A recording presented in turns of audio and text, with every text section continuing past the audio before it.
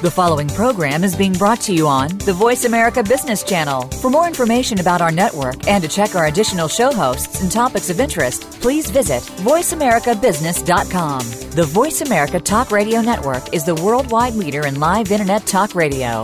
Visit voiceamerica.com. The views and ideas expressed on the following program are strictly those of the host or guests and do not necessarily reflect the views and ideas held by the Voice America Talk Radio Network, its staff, and management.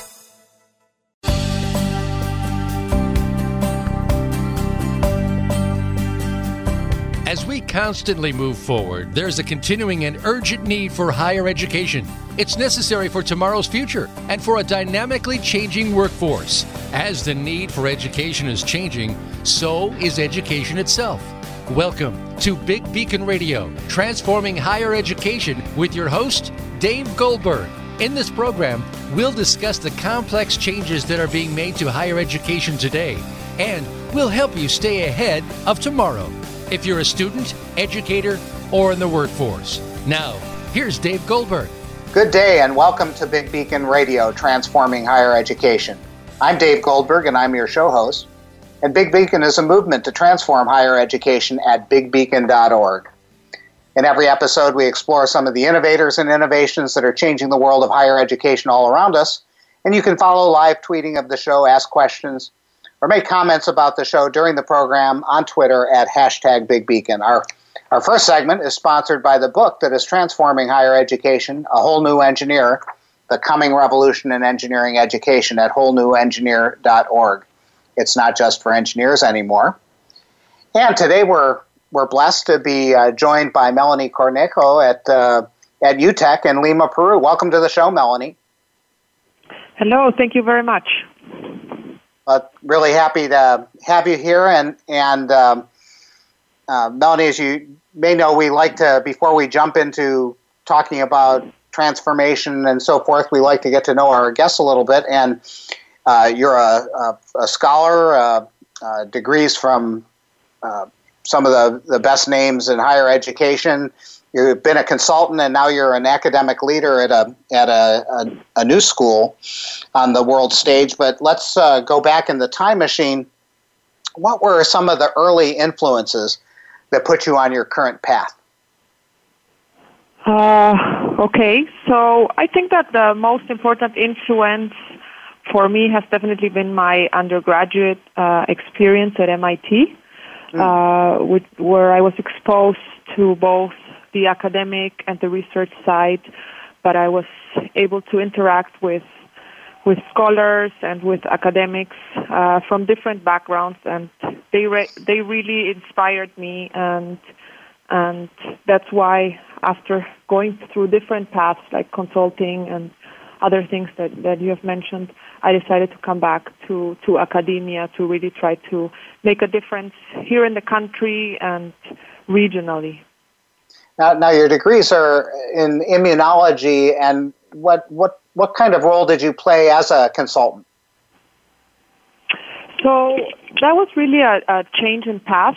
So after my PhD, I decided that I wanted to learn more about the business world and the real world, so to speak. And yes. I had the opportunity to become a consultant right after my PhD at the Boston Consulting Group. And there I really started doing strategy consulting for pharma companies and the health sector in general, but then I also started working in different sectors and different industries. And when I moved back to Peru, I switched to a different consulting firm, a smaller scale firm locally here, but I was doing consulting in many different industries. And it was really a good way to come back to my country, learn about what had happened and what was going on in many different sectors in the industry, and it really opened my eyes to the reality here. Well, that's interesting. And what did those experiences in consulting? What did you learn from those experiences that you now use as an educator?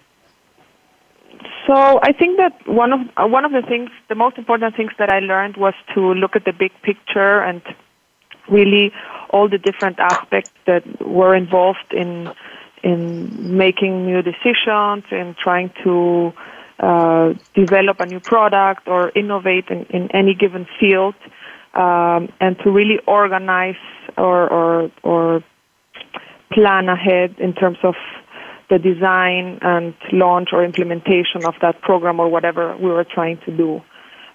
So that's very broad, but it really helped me to move from something very specific that I was doing research-wise during my PhD to really having a big picture of everything that I wanted to do, or that the company wanted to do.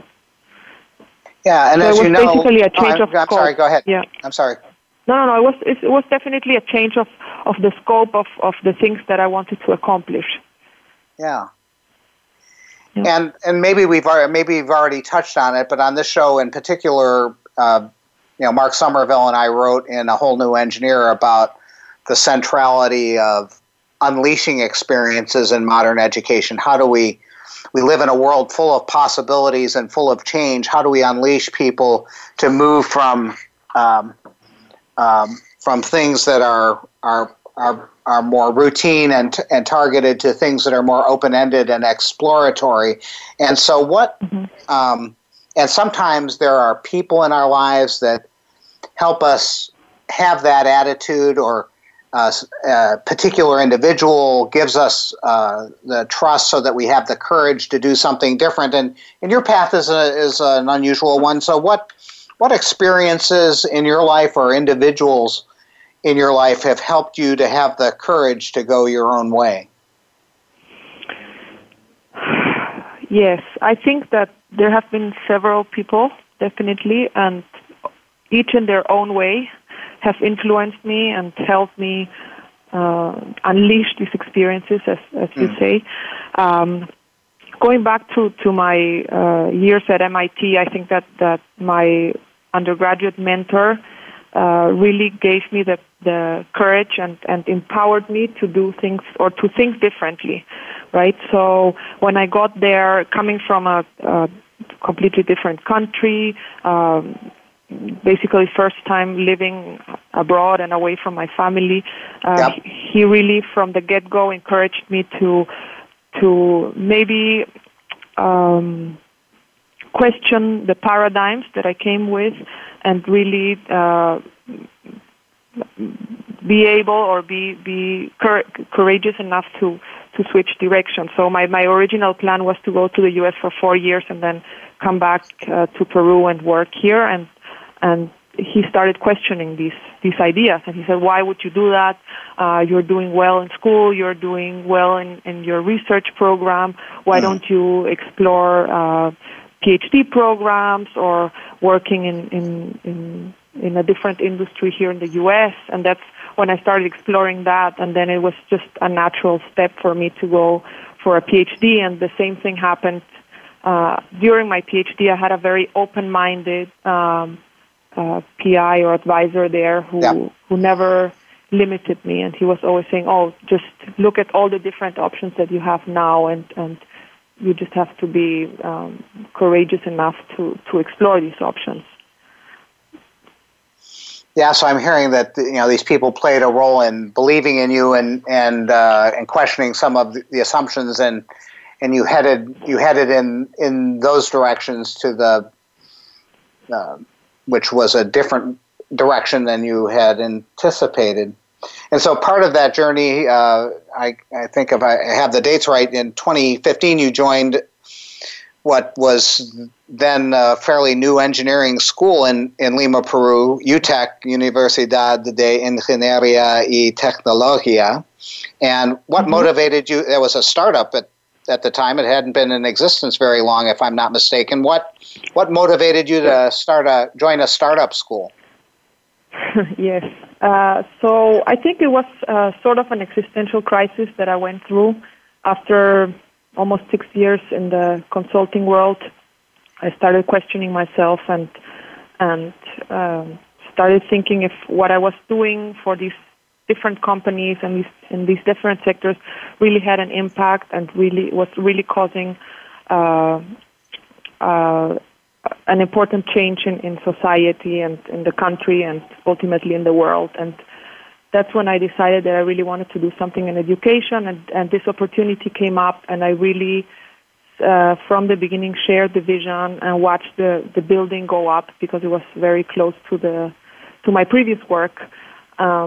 So I started inquiring more. I started talking to people that were already involved in the project, and it really motivated me, and it was very inspirational for me to be able to be a part of this.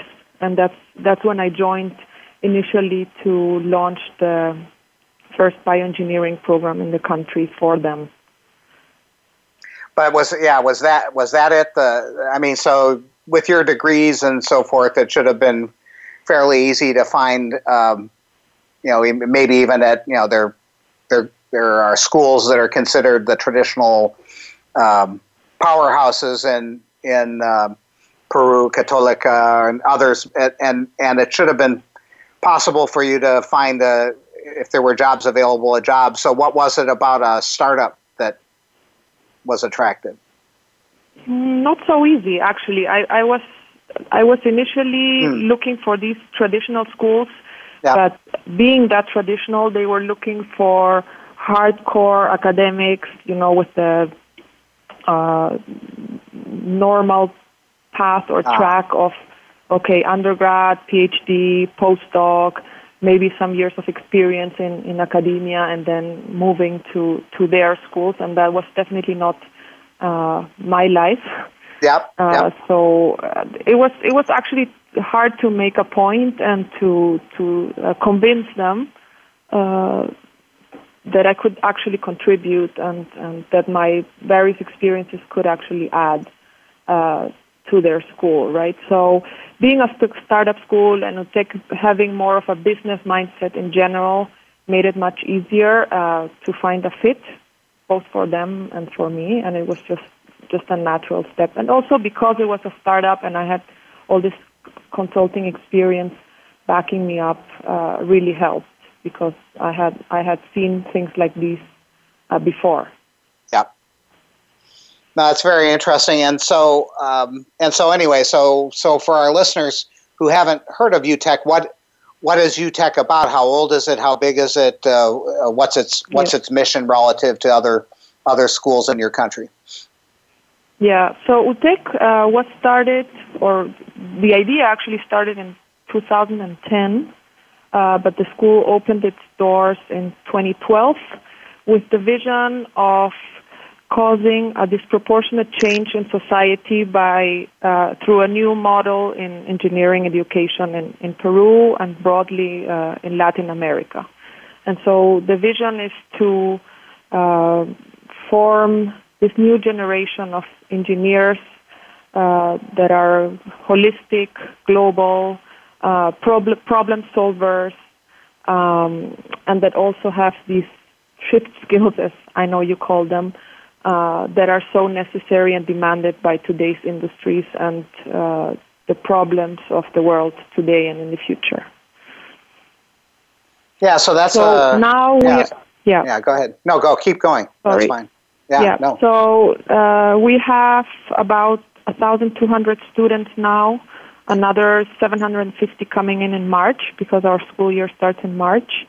And at steady state, we should have around 3,500 students. So we have graduated our first class this past December, a very small class, but we're very, very proud of the outcome and of them, obviously, because they have been part of this construction process and creation process, and I think it's been tough for them, but also a great learning experience being part of a university that is just starting and iterating and constantly changing its educational model. Yeah, so that's interesting. And so you say it was tough on them. How was it tough on them? Because students here, at least, are very used or have grown up with this traditional model of education where the curriculum has been looking the same for the past 100 years. And they just come in, they fulfill their coursework, and then they graduate after, 5+ years, and nothing really changes. So here they've gone through several iterations of their curriculum. Things, obviously, when you start a new school, there are things that work and things that we quickly realize that are not working, and we have to change them. And because of how new we are and how small we are, we can actually change them very quickly. But it can also become frustrating for them very quickly. So we have managed to get them very involved, and they now feel very proud of having been part of this. But I don't think it's been an easy path as it would have been in a traditional school that has been running for 100 or more years. Sure, and in professional education, the proof is in the pudding. So how's the first class of UTEC students been received by the Peruvian marketplace? Very well, actually. It's a very small class. Right now we have 10 graduates, another 40 or so coming in August because they didn't finish in the 5 years. Yep. And they are either working, a few of them are actually doing 5+1 master's program at universities in the U.S. Yep. Some of them have decided to do an exchange program attached to their degree. So after obtaining their degree here, one of them is actually working on his own startup firm. So very different outcomes, but in general, very, very positive. Nice. And why don't we take a little bit of a break, and after the break, why don't we come back and talk a little bit about some of what worked and didn't work, and some of the evolution of where the school is today. How's that? Sounds great. This is Big Beacon Radio with our special guest, Melanie Cornejo. Stay with us, and in the next segment, we're going to talk a little bit about how UTEC has evolved over the years since its inception.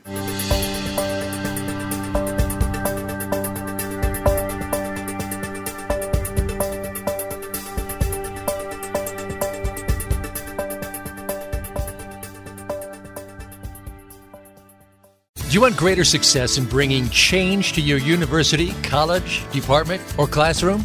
Are you looking for a keynote speaker to inspire your organization with stories of transformative change? Would you like to boost your own academic, business, or technical career? Let David E. Goldberg of Three Joy Associates help.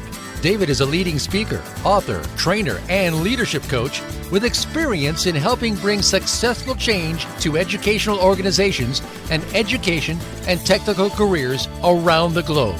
To learn more, call Dave Goldberg at 217-621-2645. Contact him at deg@threejoy.com or browse the 3Joy website, www.threejoy.com today.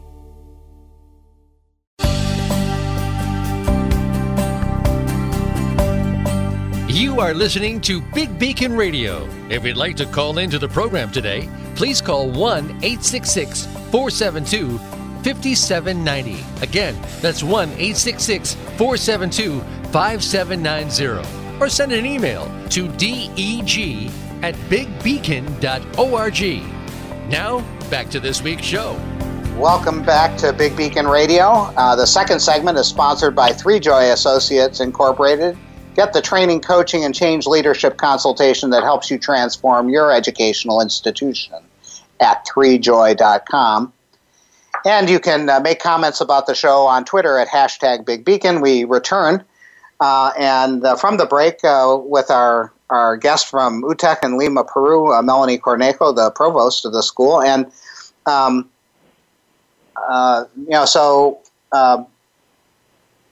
Melanie, you joined the school, you helped start up this bioengineering program, and then somewhere along the way you got asked to be the provost. What have you learned in the change in positions from heading up a bioengineering program to being the academic executive director of the school? Yeah, that's definitely a big step in terms of responsibilities.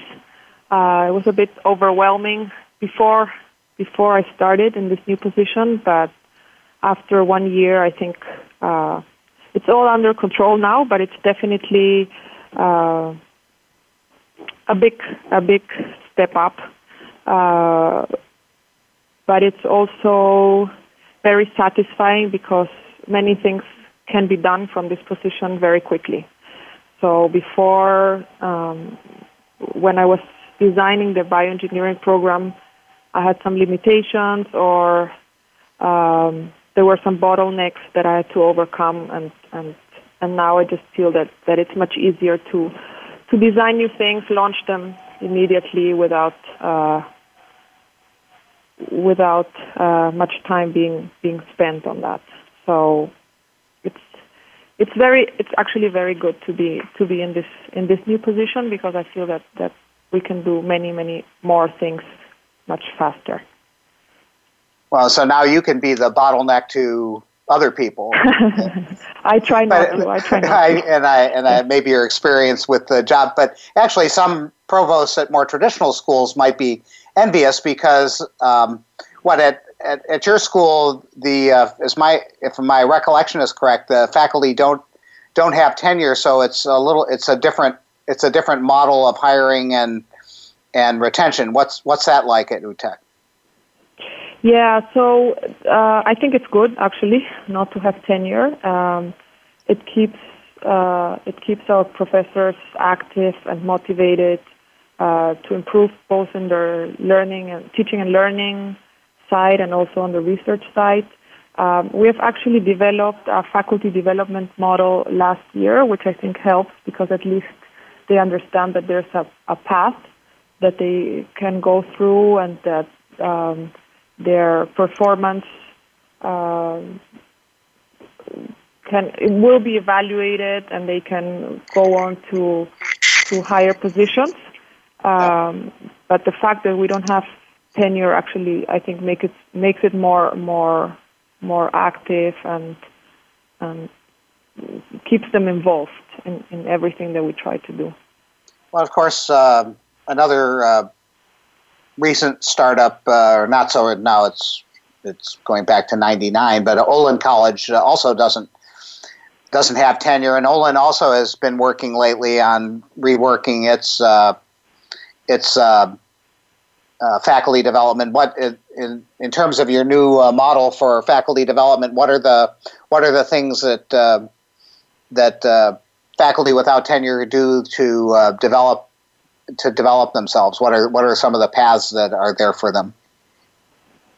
So it's actually the traditional path that you would have in the U.S., which we didn't have before, and it's actually not very common here in Peru, where a professor comes in as an assistant professor and then moves his way up to associate professor and finally full professor, only that the full professor is not tenured, right? But so to go up, you don't only need to show a good research portfolio, but now we are stressing the teaching and learning part a lot, which we didn't used to do before. So they were mostly evaluated by their research, and then they had to teach because it was just an obligation, but we didn't really evaluate their performance in the classroom and the engagement of the students and the mentoring of the students very much. And then we have a third pillar that is more like service and leadership, where we also measure how much they engage in interdisciplinary committees or non-academic initiatives that we're launching at UTEC, how much they mentor students on their undergraduate projects and things like that. So it's really three different aspects that we evaluate and that they have to excel in terms of in order to progress in that path. Mm-hmm.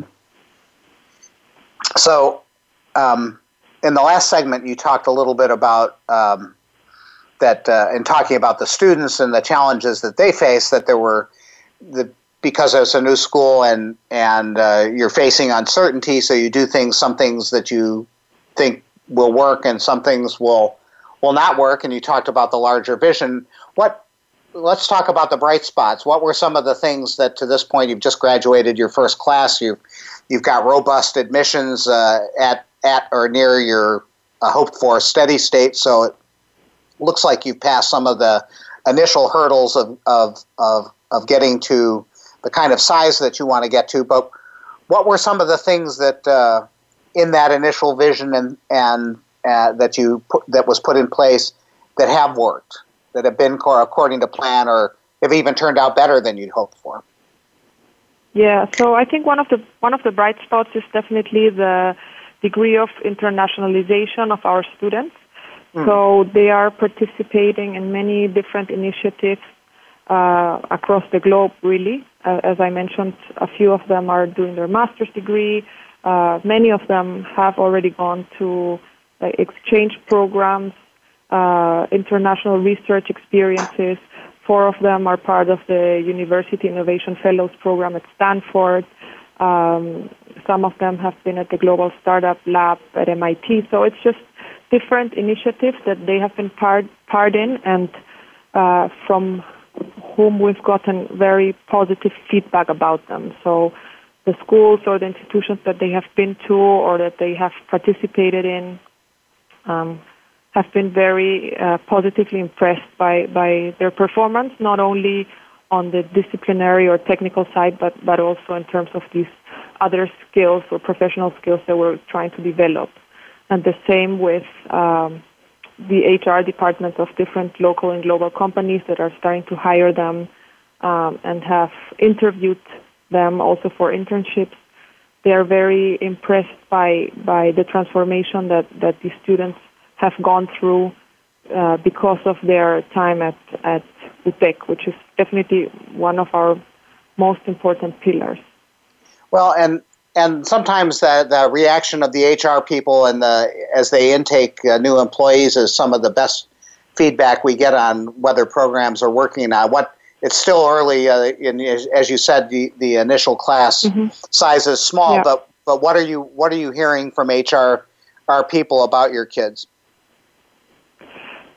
So they like exactly what we have in our vision, which is developing these or forming these engineers that are not only technical experts, but are also very efficient communicators, are natural leaders, are definitely team players, and can basically solve complex problems of any type of area, right? So that's what industry, at least here, has been complaining about in engineering students that have been graduating in the past, 20 years, and now they're seeing a change in this generation that we are graduating. And it's not only the ones that have already graduated, but also the ones that are getting ready for their internship, which happens around their 3rd year. So some of the feedback you're getting is from internship experiences with your kids in the middle of their education. Yeah. Yes. So no, that's very interesting. So what are some of the you said talked about things that, and sometimes it's hard to talk about the things that don't work, but anyone that's tried to start a new school or a new program knows that there's stuff that you try that is disappointing, and actually some of the best learning can come from reflecting on what's not working or what hasn't worked as well as you'd want. So what are some of the things that you thought would be easy or thought would work that just have been difficult to push down the road? Yeah, I think one of the most important challenges that we have faced and are still facing is the conversion of our faculty to a non-traditional educational model, right? So I would say the majority of our faculty comes from these more traditional schools or have been trained at these more traditional schools, and the natural thing for them to do is to continue on this path and to teach as they were taught, or to continue teaching as they have been teaching for the past X years. So the communication step and making them understand what we're trying to do, making them understand our vision and actually feel part of our vision, and then transforming that vision to how they teach and bringing it to the classroom is one of the most or the biggest challenges that we're still facing. So in talking to some of your faculty and interacting with you in the past, there is some subset of your faculty who get it and who had that inclination to head in that direction, and they're off doing many of the things you want. But it's so interesting how powerful this culture is. You say you want it, you start with a blank piece of paper, you design this new school, you have a completely different governance structure, and yet that culture, that old culture that was inculcated in a previous educational experience, walks in the door with new hires, even though they say they want to be part of this this new thing. What ends up happening in practice is a lot of the old stuff. Exactly. Yeah. It's just hard to change in general, so it's something that we constantly have to reinforce and constantly retrain them or remind them of what we're trying to do, and actually monitor that they are doing it in the classroom and not only saying that they are doing it. But it's something that we'll have to keep an eye on and keep monitoring and keep trying to change. So what things? And I can hear that this continues to be a deep challenge. What are there things that you've done that seem to have worked at least a little bit? What practices seem to come in easily, or what things actually can migrate into practice and or maybe not even or with maybe it's with some subset. What subset of people seem amenable to taking on the new stuff? What part? Where are the bright spots in the sea of negativity here? This is a challenge that a lot of people face. So where's the good news in this? Yeah, so there have been some conversions from detractors to change leaders, actually, which have been very surprising and positive for me. But I think one of the things that really helped last year, which was actually my first year as provost, was to include the faculty much more in the process of change. So bringing them on early and saying, okay, we need to change how we're teaching, we need to change the content, we need to change the methodology, and bringing them in to be part of this change and giving them the tools to change has really helped. And some of the things that we have done is having these faculty-wide workshops for them where we bring in experts from abroad that have gone through these things and can give them some guidance, but also giving them local support. Yep. So I started sending out these weekly papers to them on new methodologies for teaching and learning. Then we have these sort of journal clubs or just gatherings where we review these papers, talk about them, what can work, what cannot work here. And then we're actually launching a Center for Educational Innovation in March, which is supposed to train them, but also give them constant support through the change. So actually say, okay, you need to change the format of your class, the methodology, but we're here to help you. And we're probably not the experts, but we are a resource that is here for you and that will walk with you through this change. So I think that has helped to make them feel more comfortable and willing to actually change. So part of what you said that interested me was the surprising converts. So there were people who converted you didn't expect. In talking to them, what changed them? What got them on board from being detractors to at the vanguard? Yeah, it depends. So a few of them we sent for trainings to different parts of the world, actually. for a week or so, and they came back completely changed with a different mindset and willing to do things differently, and that definitely helped. And others were just out of the blue. One day they said this was not possible, and the next day they came up with this brilliant idea of how they wanted to change things, and then became one of the most important change leaders, which is still surprising to me, but these things also happen. But in most cases, it was just getting them involved, giving them the resources, establishing contacts, and actually sending them out to other places to see that things can be done differently and that they're working at other places. Yes. And seeing that you're not alone and seeing how others do things can often be an influence. Also, I think sometimes people see the results. So sometimes people are moved by a student who's changed by a different way of showing up, and that changing, rather than changing their mind, they change their heart and jump in a different way. Yeah. Why don't we let's take another break and come back, and after the break, why don't we talk a little bit about where UTEC is headed next? How about that? All right. Yeah.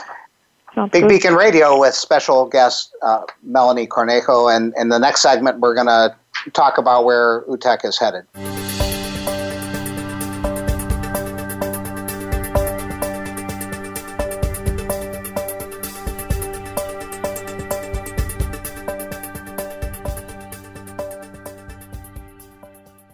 Do you want greater success in bringing change to your university, college, department, or classroom? Are you looking for a keynote speaker to inspire your organization with stories of transformative change? Would you like to boost your own academic, business, or technical career? Let David E. Goldberg of Three Joy Associates help.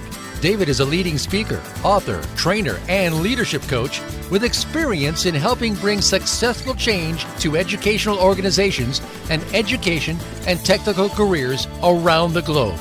To learn more, call Dave Goldberg at 217-621-2645. Contact him at deg@threejoy.com or browse the 3Joy website, www.threejoy.com today.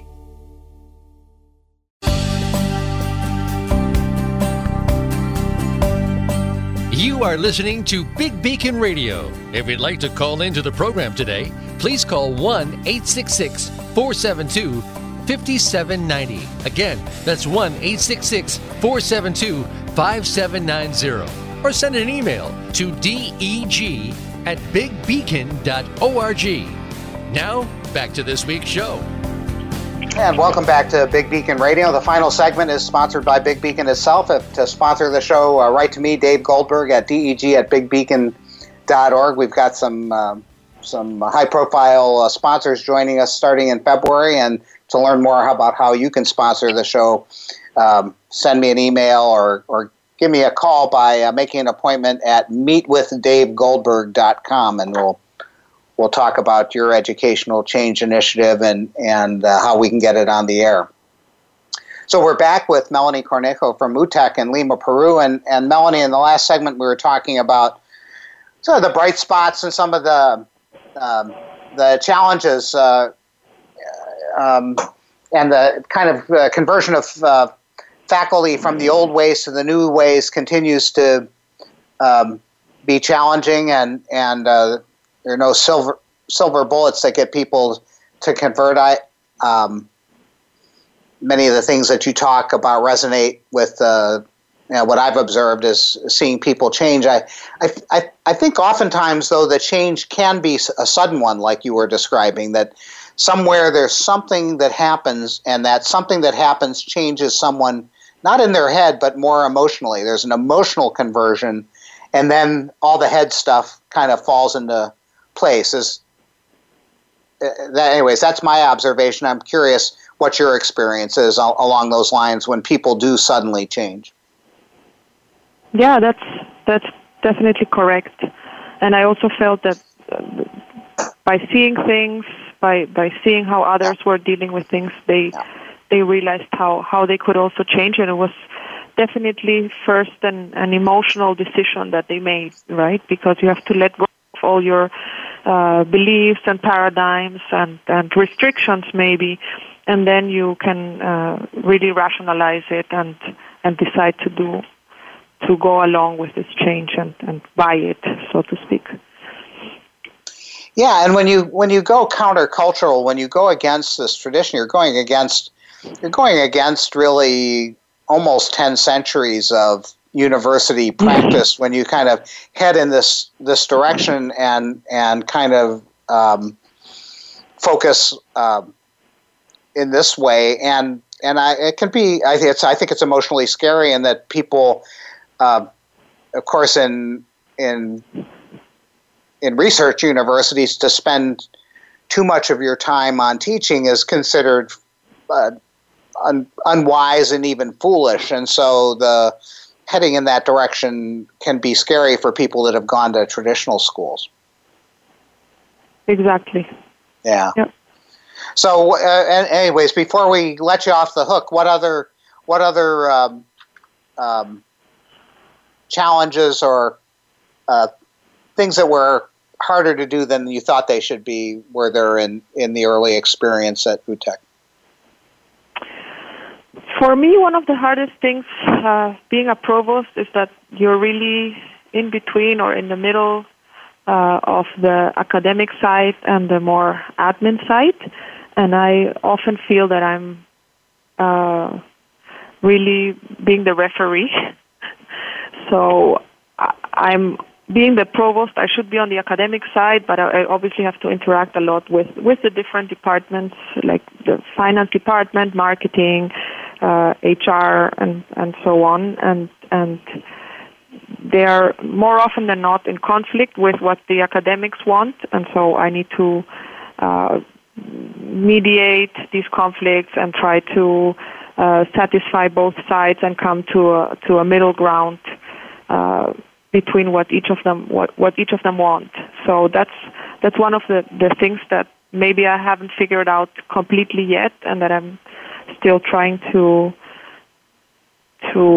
find the best strategy. But that's very personal, and that's very directly related to being a provost here at UTEC or at a university in general. But it's not a challenge that the whole university faces. But in terms of other challenges that we're facing is maybe more regulatory. So we have the Ministry of Education has a department that regulates higher education, and they put a lot of restrictions onto universities, which is good on one side because it gets rid of all the informal universities that have been around for quite a long time here in Peru.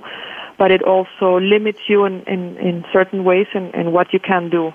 And I know that's something that you and I talked about when you were visiting here, and it's not as easy as in other places to be disruptive and to completely change the educational model because you have these restrictions. But I think that we have a good relationship with this department now. They understand what we're trying to do, and they are trying to be as flexible as they can. But it's still challenging sometimes. Yeah, and I guess I've seen in your country and other countries in South America that that both, it's not just the Ministry of Education, but it's also the engineering professional societies that can get in the act, and so the kind of education that is a good education for a young engineer is the same education that someone on the board of the professional society had when they were a student 75 years ago or whatever. Exactly. Yeah, that can be difficult. So turning away from kind of challenges for the moment and talking a little bit about the future and opportunity, what are some of the things on UTEC's near-term horizon in terms of plans?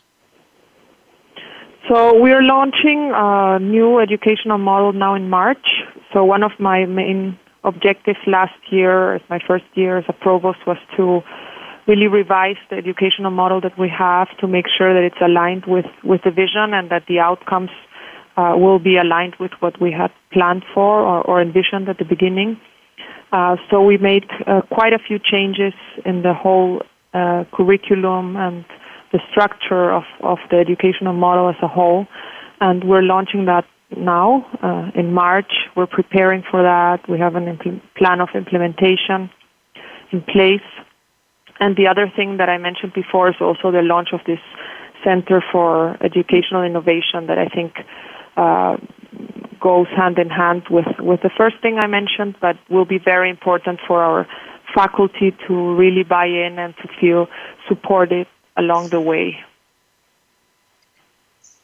Yeah, and so in terms of the plan and that alignment, are there some big rocks that are really important that were kind of obvious and needed to be done? What are some of the usually those plans are quite detailed, but what are some of the big things that are changing to give the audience a sense of how you've shifted after some reflection? So we changed. So now we have a common year for all the programs. Before, a student came in to, say, the mechanical engineering program and started taking mechanical engineering courses from the first day. Now we have a common core of the first 1.5 years, and we really revised the content of each one of those courses to make sure that they are contextualized and that we minimize the content, but we maximize the context of each of them, and also make them very connected one to the other, so that students really understand why they are learning these fundamentals for engineering.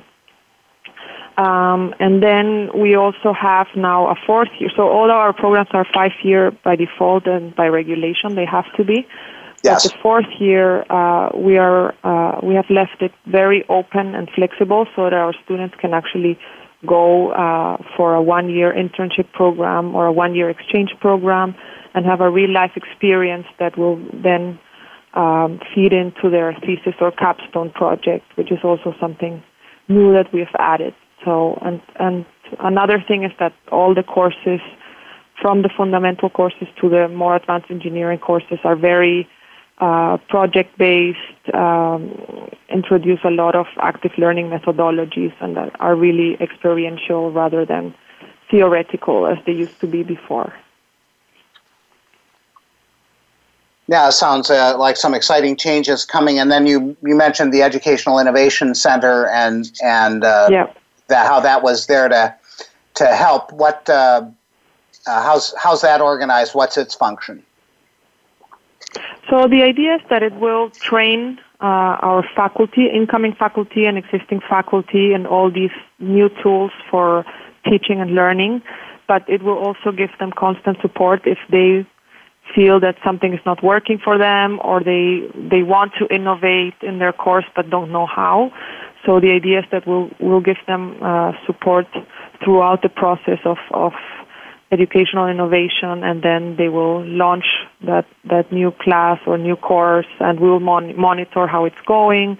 We'll help them iterate if something is still not working. So it's just a matter of showing them that there's someone here for them, and that we're not expecting them to change, but not giving them the tools or the resources to do so. Sounds great. So,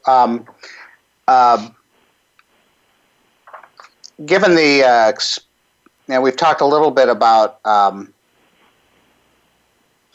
actually, I'm a little curious about this cultural question. We talked about the culture of the faculty coming in, and yet you are having an effect on the students and how they view their role in the world and what they do in the world. And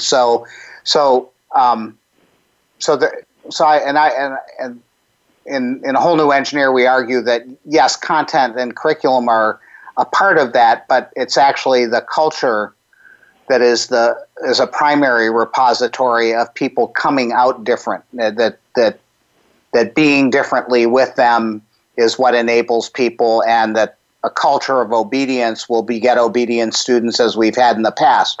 So where is it? So, but I'm hearing that in the internship experiences, the HR people, the experiences overseas, that the kids are being unleashed in certain ways. So what is it about the culture of UTEC that's turned out differently despite some of the concerns you have about kind of old-fashioned faculty stuck in the old ways? Yeah, no, I think that in general it's a very horizontal culture, and we really try to foster a close interaction with the students. We really want them to feel, and that's what we're all told when we join UTEC, that we are here to support them through their professional education, and that we are that we really believe in them, and that we have chosen them for a reason. You know, like they're not here because of a mistake. They're here because they should be here, and we are betting for them. You know, so that's what we try to. That's what we try to always show our students, and also the people that work here, right? So in general, the students like that, like the closeness or the easiness that they have to interact with any of us, really, because they can come look for me or they can come look for the HR director, and we have a very open door culture, and we have many activities that include obviously the students. So it's a really close relationship that we try to foster. So I think that's what they like, and that's what empowers them to go further and to try to develop these other skills that are so important. Yeah, so it's interesting in what you just said. I'm hearing sort of two things in that. One is they believe the story that you tell.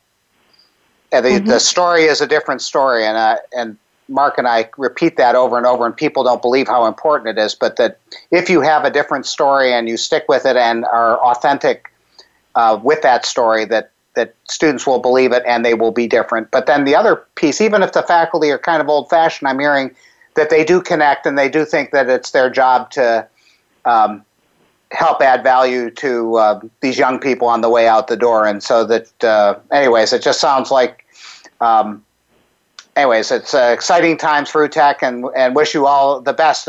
We've just got a few seconds left, but if people want to contact you or find out more about UTEC, where can they go to do that?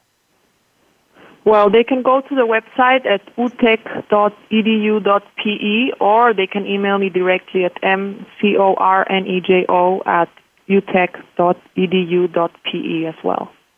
Melanie, thanks so much for joining us today, and best wishes to all of my colleagues at UTEC as you go forward. Thank you very much, Dave. You've been listening to thanks for being on the show. You've been listening to Big Beacon Radio, Transforming Higher Education. Special thanks to our guest, Melanie Cornejo from UTEC in Lima, Peru. Help transform higher education. Join the movement to unleash a new generation of innovators by learning more at bigbeacon.org. Join us next week, same time, same channel, in our quest to transform higher education.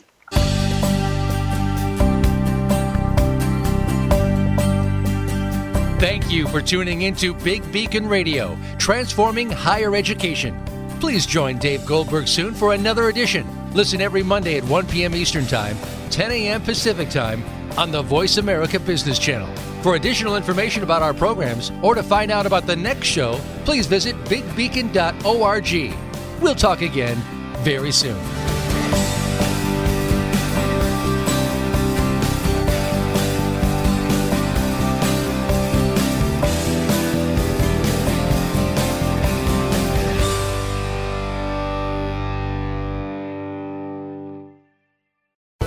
Thanks again for listening to the preceding program, brought to you on the Voice America Business Channel. For more information about our network and to check out additional show hosts and topics of interest, please visit voiceamericabusiness.com. The Voice America Talk Radio Network is the worldwide leader in live Internet talk radio. Visit voiceamerica.com. The views and ideas expressed on the preceding program are strictly those of the hosts or guests and do not necessarily reflect the views and ideas held by Voice America Talk Radio Network, its staff, and management.